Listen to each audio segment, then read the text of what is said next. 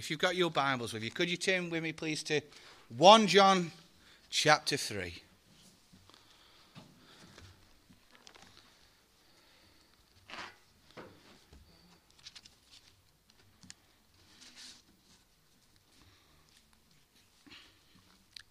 If you're wondering who this odd couple are in the back corner, they're some friends of ours that have come to visit us from Stoke.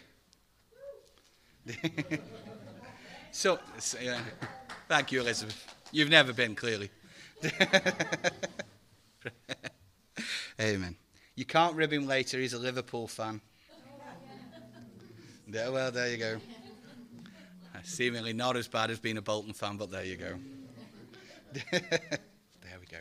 Right, hopefully you found that. Let's read this together, 1 John 3. Behold, what manner of love the Father has bestowed on us, that we should be called his children of God. Therefore the world does not know us, because it did not know him. Beloved, now we are children of God, and it has not yet been revealed what we shall be.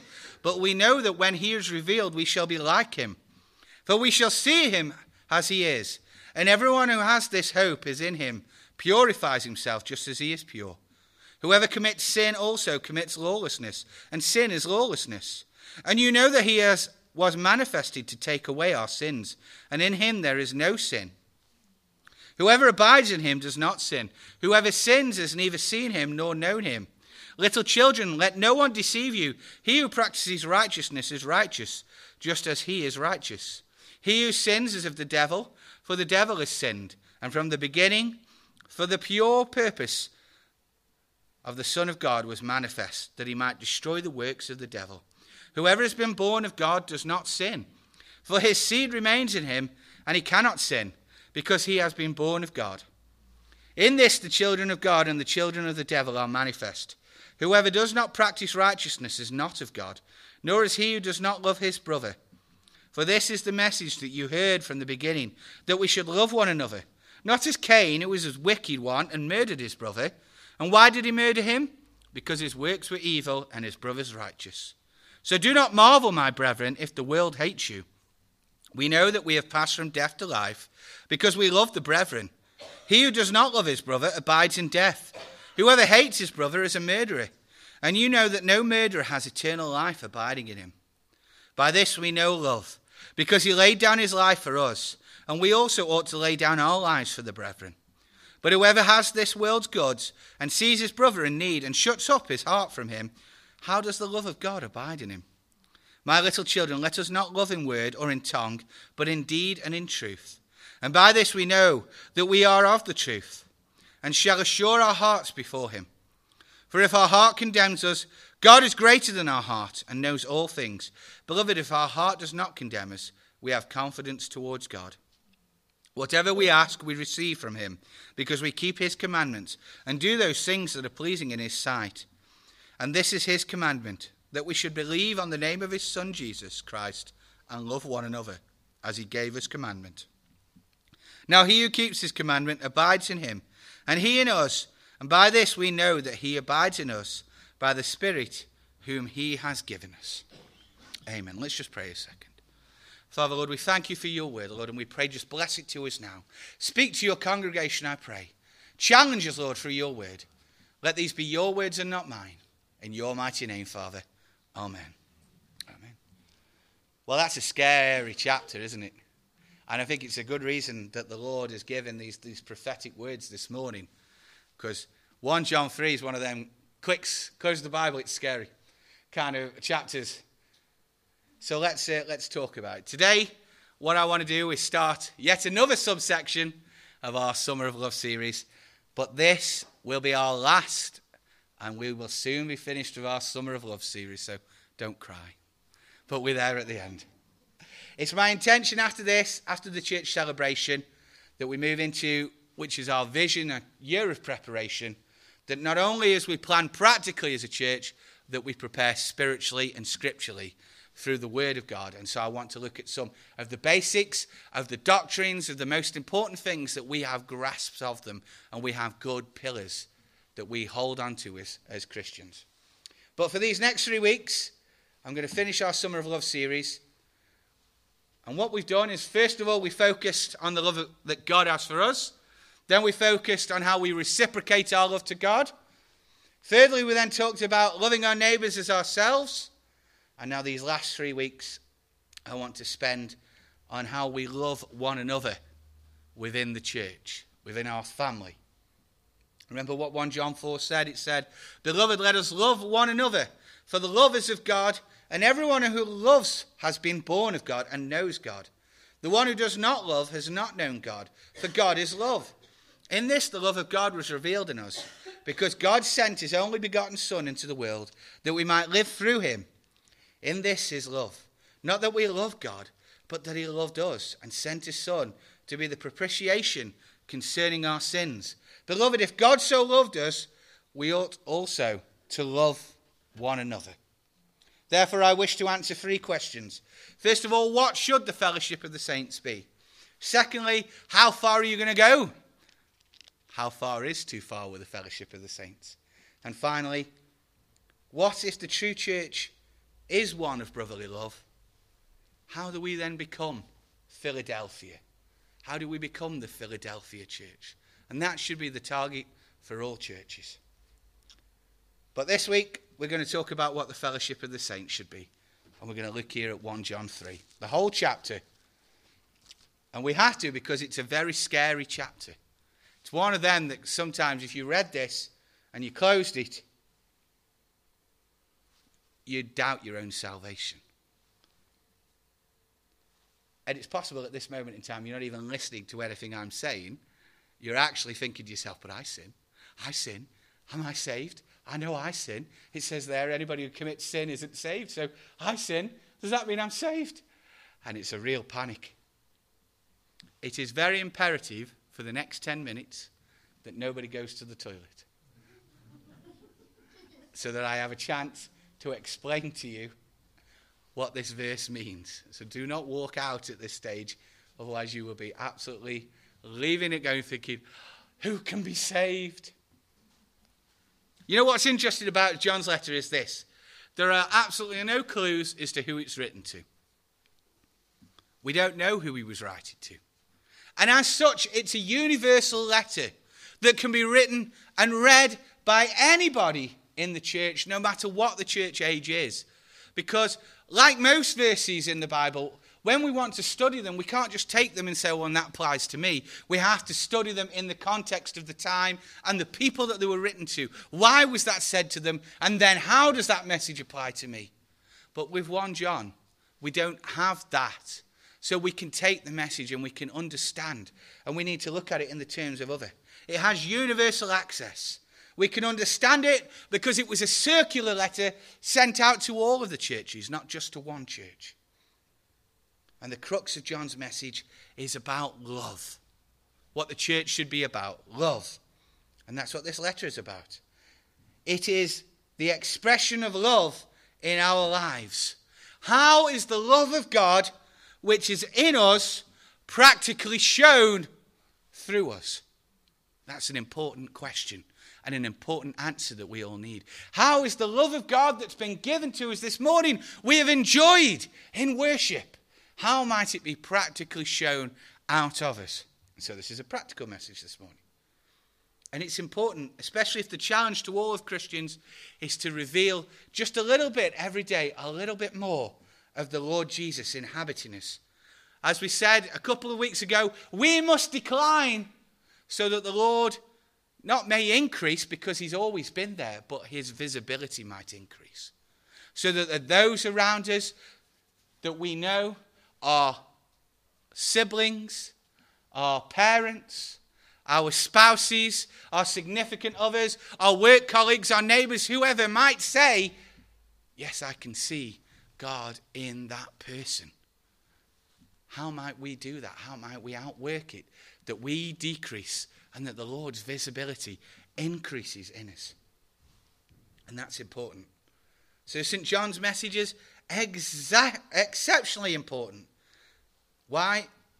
Because, friends, you know, we're not going to win Blackburn if we run up and down the town throwing tracts at people, especially if you throw them at people.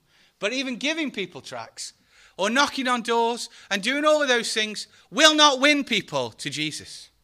At the same time, sitting in here, having our prayer meetings and Bible studies won't win people to Blackburn. As lovely as it is. There's only one way that we will win all of those people that we love and we want to see come to a knowledge of salvation.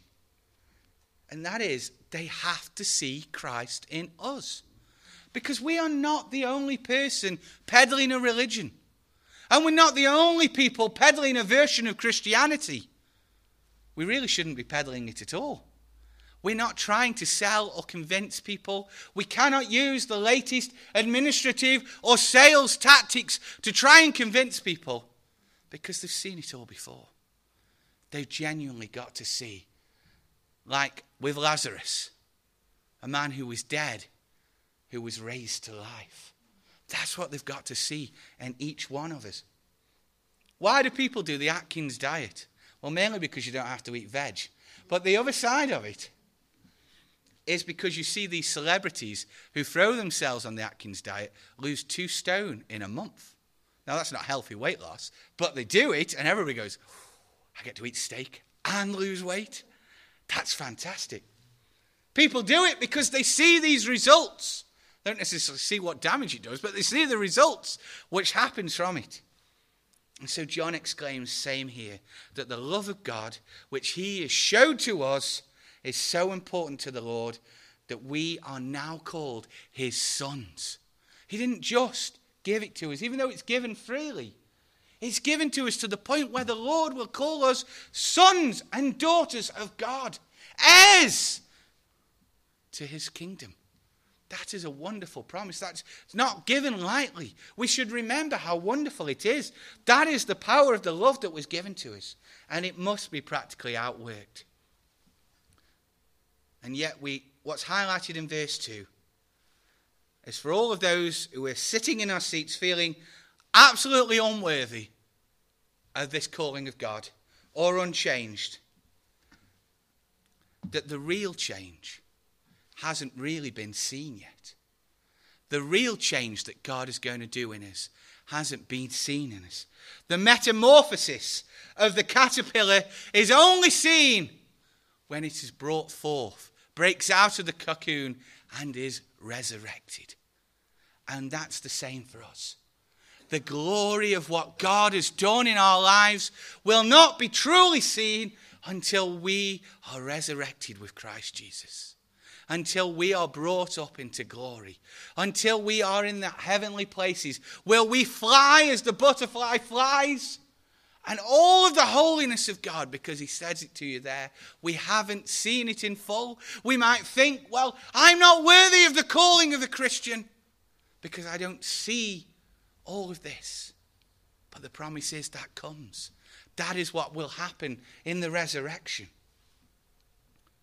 Yet like the cocoon that the caterpillar spins, which when you see the cocoon, you know that the change is happening. Then we too must have our own cocoon, that those who are outwards can see that there is a change of God going on in our lives. Do you understand me with that kind of analogy and that kind of point? We may not be the full change, and that won't happen until we are perfected with Christ Jesus. As it says in Philippians 3, and this is the promise to hold on to, none of us are perfect. None of us are perfect, but we will be perfected when we find with Christ Jesus. But right now, we must show that we are being changed by the love of God. But that's enough stalling. Let's get back to these terrifying verses that we've all just read. And trouble us. So is John's point that this cocoon that we must show a change is he thinks that we should exhibit to others is one of sinless perfection. On a plain reading of what you read in 1 John, it would be easy to come to the conclusion that what John is saying is we should be sinless. If there's even the very smallest amount that we sin, then we aren't of salvation. Without an outworking of this, then we aren't even actually saved. Well, if that is what John was saying, then I don't know about you, but I'm not saved, and I might as well pack up and go home. In fact, I'm pretty sure all of us in here could probably say, well, we don't match up to John's description there of what a saved person is. In fact, it's not just us. The Apostle Paul doesn't match up to what John has just said there. He said, I do the things I don't want to do, and I don't do the things that I should do. And even he's, I knew that was going to happen, and I forgot to put it on silent earlier. Sorry. I never even have it on normally. The thing is that's a Facebook message from Grace Community Church, so I don't know which one of you just sent it. You should be listening.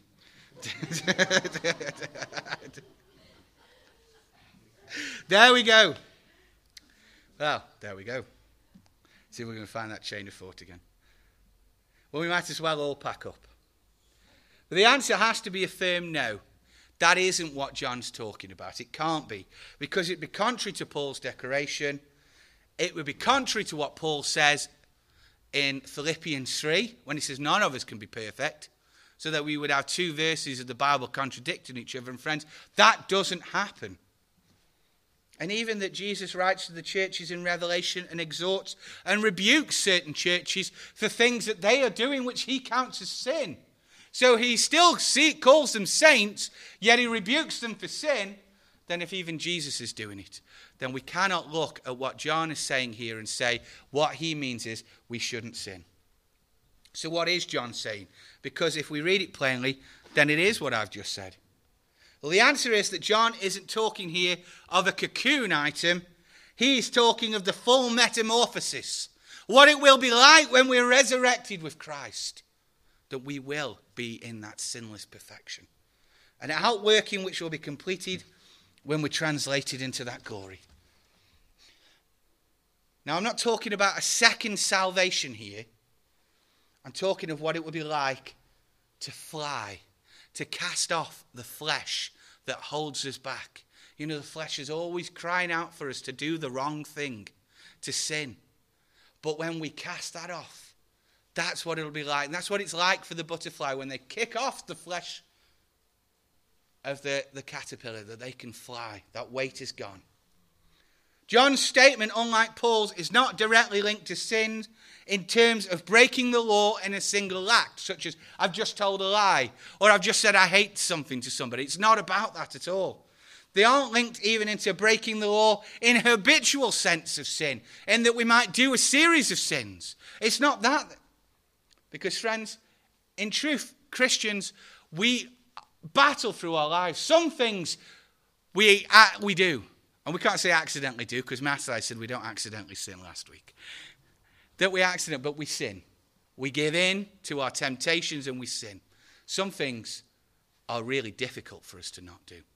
And we know that we must never ever go even near the presence of those sins, because they will cause us to sin and fall into those traps. That is what it is like to be a Christian. We walk. It's a battle. We've been talking about this on a Wednesday in our Bible study. The wilderness wanderings. It's a battle. One that we must remember, friends. Christ Jesus has given us the victory in. Christ has already given us the victory in. And as with all bullies, of which the devil is chief, the only power he has is the power that we give him. The power that we give to the devil. If we give him that, then he'll use it against us. And that's very important. John isn't talking here about the individual act of sinning. He's talking about the attitude of sin. The bigger picture. He's not talking as Paul does about the individual sins or the occasional sins or these things. He's talking about the nature within us and the nature of sin, which Paul taught to us before salvation we were dead in. John shows that the outworking of the Lord's transforming love within us is that the desire to be selfish is broken. That the sin attitude is to be selfish. And that the righteous attitude is not. That when we sin, we commit a selfish act. But our lives are not daily a sense of pleasing ourselves as our first thought. That's where the Christian shouldn't be. If daily you are saying to yourself, I must please myself, that's where we aren't. Why? Because we have the great commandments given to us by the Lord. Love the Lord your God with all your soul, all your mind, and all your heart. And love your neighbour as yourself. That instantly puts everybody else in front. Now, although we may not live up to this daily, we are different than we were before we were saved. Because we don't desire to do that all of the time. To be self-serving. And you might say, well, I know lots of people who don't know Jesus, but they're not selfish all the time. You know, yesterday at the fun day, I had a group of this thing always happens when you do any kind of event like this, from different community groups that came up to me, and I do this, and I do that, and I do this. Instantly, justifying their existence by the good works that they do. Friends, that is selfishness. It's self-serving. I'm a good person because I've been to see the Queen and I've got something from her because I was helping the poor do this and I was helping. It's self-serving. It comes from that selfish motive. And it's funny, you know, the window cleaner that comes here, it makes me laugh. Every time he comes, he brings 2 tins for the food bank. Why do you think he does that? Because he sees it and it convicts him. But it's sin that should convict us, friends, not the food bank. So he puts 2 tins in it and he walks away feeling, oh, I've done my bit. And I can be happy about that. And that's not the right message. Now we get into the realm of questioning of our motives. Was I selfish? Am I behaving selfish? Am I saved? Maybe I'm not. And then we're back to these terrifying verses again. And right now you might even still be thinking, well, I still don't know if I'm saved or not, because sometimes I do act selfishly. Hence why John moves the chain of thought into a genuine practical outworking, which will be seen by others and be an indication that we are born again. It's in verse 10. In this the children of God are revealed, and the children of the devil. Everyone not practicing righteousness is not of God. Also he who does not love his brother. Now, with regards to the practicing righteousness, again it says in Philippians 3 that righteousness is faith in Jesus Christ. It's not good works. It's not being a good person. It's faith in Jesus Christ. If you've got faith in Jesus Christ, if you hold on to that promise in Romans 10:9, if we confess with our hearts that Jesus is Lord and was risen from the dead, then you are saved, then you are showing faith, because that's not a logical argument. It's circular. We believe in the Lord because we believe in the Lord. And when you pull it all back and you say, well, what was the reason? You go, I don't know. I really genuinely don't know why it is that I believe this. And that's because it was the power of God that came into your life and you knew that Jesus was real. And that was that. Christ is our righteousness. But it's the second part that isn't an inward application, because faith in Jesus Christ can't necessarily be seen externally. It's something that you have internally. But the next part is an outward application. It's not directed heavenward. It's directed externally to each of us, to our brothers and sisters in Christ. So how is it to be outworked? So it's important. John shows us in verse 11, for this is the message that you heard from the beginning, that we should love one another. That this is the message taught from the beginning. You know, it wasn't just through the church age, through Acts, and through the writings of Paul that we might know that we should love one another. It's not even through the teachings of Jesus that we might know that we should love our family. But it's through the whole Bible that we see the Lord taking this Jeremy Kyle-esque family that really behaved abominably and turned them into the family of God, the children of Israel, who would normally have split and gone so many different ways. That God created them a family. And as we're looking through Numbers, we see all of the intricate bits that God does to create them. And that's the truth. It's central to the Lord's plan. It's all the way through the law what the children of Israel should do to their neighbours. We must love one another, Because Christ loves us. And you know, John shows us here through Cain and Abel how we might really know if we're thinking selfishly or righteously. Do we look at another person in the church giftings, prayer life, Bible knowledge, and act with jealousy at the way that they are? Or do we act as Elisha acted and say, can I have a double portion of what they've got, Lord? You know, it's not wrong to desire greater spiritual gifts from the Lord. It's not wrong to see brothers. Paul said, be an imitator of me as I am an imitator of Christ. That's not wrong. That's righteous. Where it gets wrong, friends, is when we see somebody who's doing something and all we want to do is pull them down so that they're back at our level because we don't like how they make us feel. That's where it gets wrong, friends. Be imitators of Christ. We should look at them in love. We should look at them in awe and we should say, Lord, let me praise, Lord. Not, have you seen what they're doing? Trying to find out every last little bit, any mighty thing that they've done, any little slip up, so that the whole church can know about it. We won't grow anywhere if we grow like that. This is how we know we have the love of God. Do we hate or do we wish to emulate and surpass? You know, maybe we don't go as far as hating. Maybe we just dislike. But you know, friends, any form of despise that is aimed at somebody else within the church is wrong. And we mustn't have it.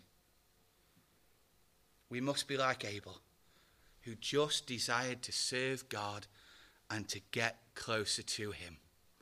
One of the unique and overarching themes that will come from Scripture over and over again is that the only person you can change is yourself. I could stand up here and preach alone. If you don't want to listen to it, you don't have to listen to it. I can't make you do it. I can't chase you home. I can't sit in your house and hope that you're doing every word that I've said. And if I did, that would be weird. And you probably would call the police. It is between us and God. Often the thought that goes through our mind, as Matsai said last week, oh, if only such and such was here, they'd really benefit from this message. But friends, you're here and you're here for a reason. It's only you who can change. You can't change others. You can only change you. And you can't hope that others will change. You can only change you and make sure, as Abel did, that your offering to God is right. Abel didn't try and make sure that Cain's offering was right to God as well. You're not doing that right, Cain, are you? Do like I do. Abel just did it his way, to God, the right way. And that's how we must be. You know, what's funny is that even though the purpose is that our light may shine, John warns us to expect from the very people that we want to show Jesus to, that they will hate us for doing it. And that might seem a little bit of a backwards logic. But that's the way it is. So, who are we to love? Now, previously, the last few weeks, we talked about loving your neighbour as ourselves. And I showed you that our neighbour literally means the other person. It's absolutely everybody. And that the outworking of this command is to project on all people a humble, dedicated love based on the actions we would like done to us. That's simple enough, especially if we were that other person. So we should show them the love that we wish they were showing us. And that applies to everyone. But what we're talking about here, when John's talking here, is not to neighbours. We're talking about brothers. The word brothers here is adelphios. And it means the term family, both practically and figuratively. In the terms of Christianity, it means both, because we are both spiritually and practically brothers and sisters. Our unity is based on no other fact than we were all saved by the same blood of the Lamb. We all have the same Heavenly Father. We're all called sons and daughters and heirs of the kingdom. Friends, in no other group would these be your friends. Like your family, you never really get to choose who comes to church. And it really doesn't matter what our differences are. You know, some of us stand differently politically. Some of us stand differently football teams. Some of us like rap music. I don't know why. Some of us like other kind of music. Some of us like hymns. Some of us like choruses. Some of us like meetings that are done in a certain way. And some of us like meetings that are done in other ways. Some of us like roast beef and some of us don't. I think like the 5 little pigs here. But some of us went to market. Some of us didn't. But it doesn't matter, because none of those things are what we're unifying on. We're unifying on that we are born again, saved by the blood of the Lamb. So we're here discussing the outworking to each other within the church. The purpose of this outworking of the love of God towards each other in fellowship. It's so that those who will hate us for it outside of the church might actually see the Lord's love in action inside of the church and desire it. That's the purpose of John's message here. It's a gospel state message. That the love that we show for one another is something there. Now, I'm not saying we don't love outside, because that's what the last 3 weeks were about. We do love everybody. But this in dedication is about the way that we love each other within the church. And it's a special bond love that should be so great that those who aren't within the church will look and say, but that is somewhere that I want to go. So how is it outworked? Well, the remaining part of the chapter highlights how we might outwork our love for one another as a fellowship and its rewards. You know, this is the difficult part, I think, because often we're challenged by one another. The people in this room are not the people you would choose to be here. And that's the truth, friends. They are the people God chose to be here. So we really ought to shut up and just get on with it, is the truth on it.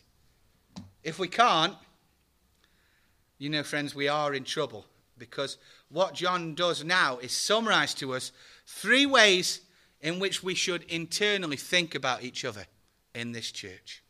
It says here, 1 John 3:14. We know that we have passed from death to life because we love the brothers. He who does not love his brother abides in death.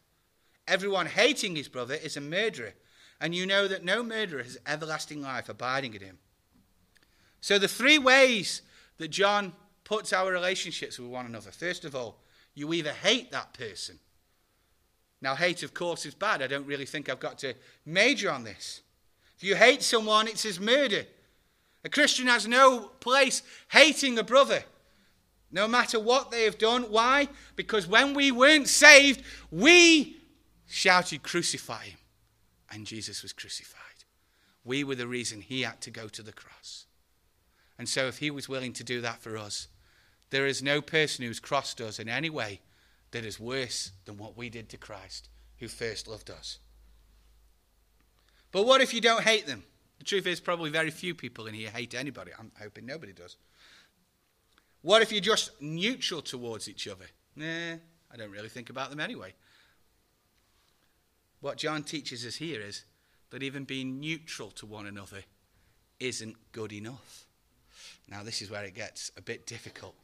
I don't know if I like this. There's so many people. I don't really necessarily have a relationship with so many of them. I don't know what I think about them. But neutrality towards one another is not good enough for John.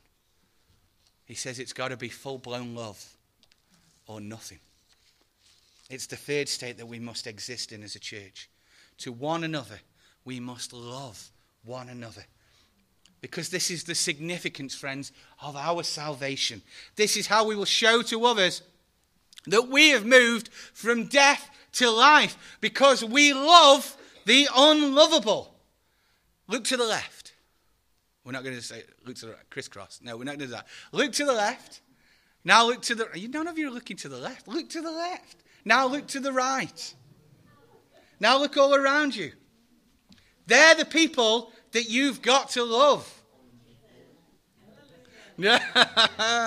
Hard work. But you know, salvation was easy. He didn't say Christianity would be. These are the people we've got to love. And you know, the word that is used for love here is agapeo, not agape. It's agapeo. But this is the human version of agape. Agape is the love that only God can bestow to us. But the word agape was around before the New Testament was written. And it meant a sacrificial love where somebody preferred another person over themselves. And in terms of what God did, he preferred us over himself, over his son. And that's why it's a divine love that we can't do. But the agapeo love, that's the human version of it. It's mean to love others sacrificially. But what the joy is that it's a love that's given to us from God. Thank goodness. Otherwise it'd be really hard to do. But God gives us the love that we must show to one another. That's why it's called agapeo. The love we must have is sacrificial. But it's the Lord who supplies it to us in the first place. So we must love one another with the same love that Christ gave to us, sacrificially to one another. And the way we outwork this is then given in the next few verses. By this we have known the love of God, because he laid down his life for us, and we ought to lay down our lives for the brothers. But whoever has the world's goods and sees his brother having need, and shuts up his bowels from him, how does the love of God dwell in him? My children, let us not love in word or in tongue, but in deed and in truth. So we're given two ways here to outwork it. One's a fairly big sacrifice, your life, and the other one's a fairly small one. Are we willing to give our lives to one another? That is a pretty big sacrifice. You know, and at the time when John wrote this, that was far more common than it really is to us today. And the truth is we could all say, of course I'd be willing to give my life for you. I would. I don't mind at all, because the likelihood is we'll never ever get tested with that. Truthfully. He knew to make a statement like this is simple, because it wasn't to be outworked every single day. If you say, well, I willingly will give my life for anybody in this room, well, that's not something you have to outwork every day. That's one act at some point in the future. Instead, it was a promise that would or could be outworked. And although we could say to each other, good morning, how are you? But in our hearts we're saying, I hate your rotten, stinking guts. It's the outworking that we're talking about here. There's only one way it could be tested. And the church wouldn't last long if the only way that we could test that we had the love of God in is if we all died for one another, because that would just call us lemmings rather than a church. That wasn't the only thing. It's the second, more practical, yet much harder way. If we see a brother in need and can meet the need, then we should. Now let me be clear, first of all, if the words that have just formed in your mind are, that person should give me, then you've missed the point. It's not about what you think they should give you. You don't understand. It's about what you can do. You know, communism, and some people say the church is a communist state, but communism says, all that you have is mine. And that's not the Christian way. But that's how many of us behave. Well, you're a Christian, you should give me that. You know I have need of it, so you should. Friends, that is not the Christian way. The Christian way is communalism. The Christian should say, all that I have is yours. It's not the other way around. It's not all that you have is mine. It's all that I have is yours. That's the way, because we go back to being the individual. The only person we can change is ourselves. Therefore, the only person that this message applies to in here is yourself. Do you have something that somebody else needs and you can give it to them? Not do they have something you want. Do you have something that they need? That's the way that we show love to one another. And so often we get it the wrong way round, friend. And what happens when we get it the wrong way round? We just irritate each other. We get angry with one another.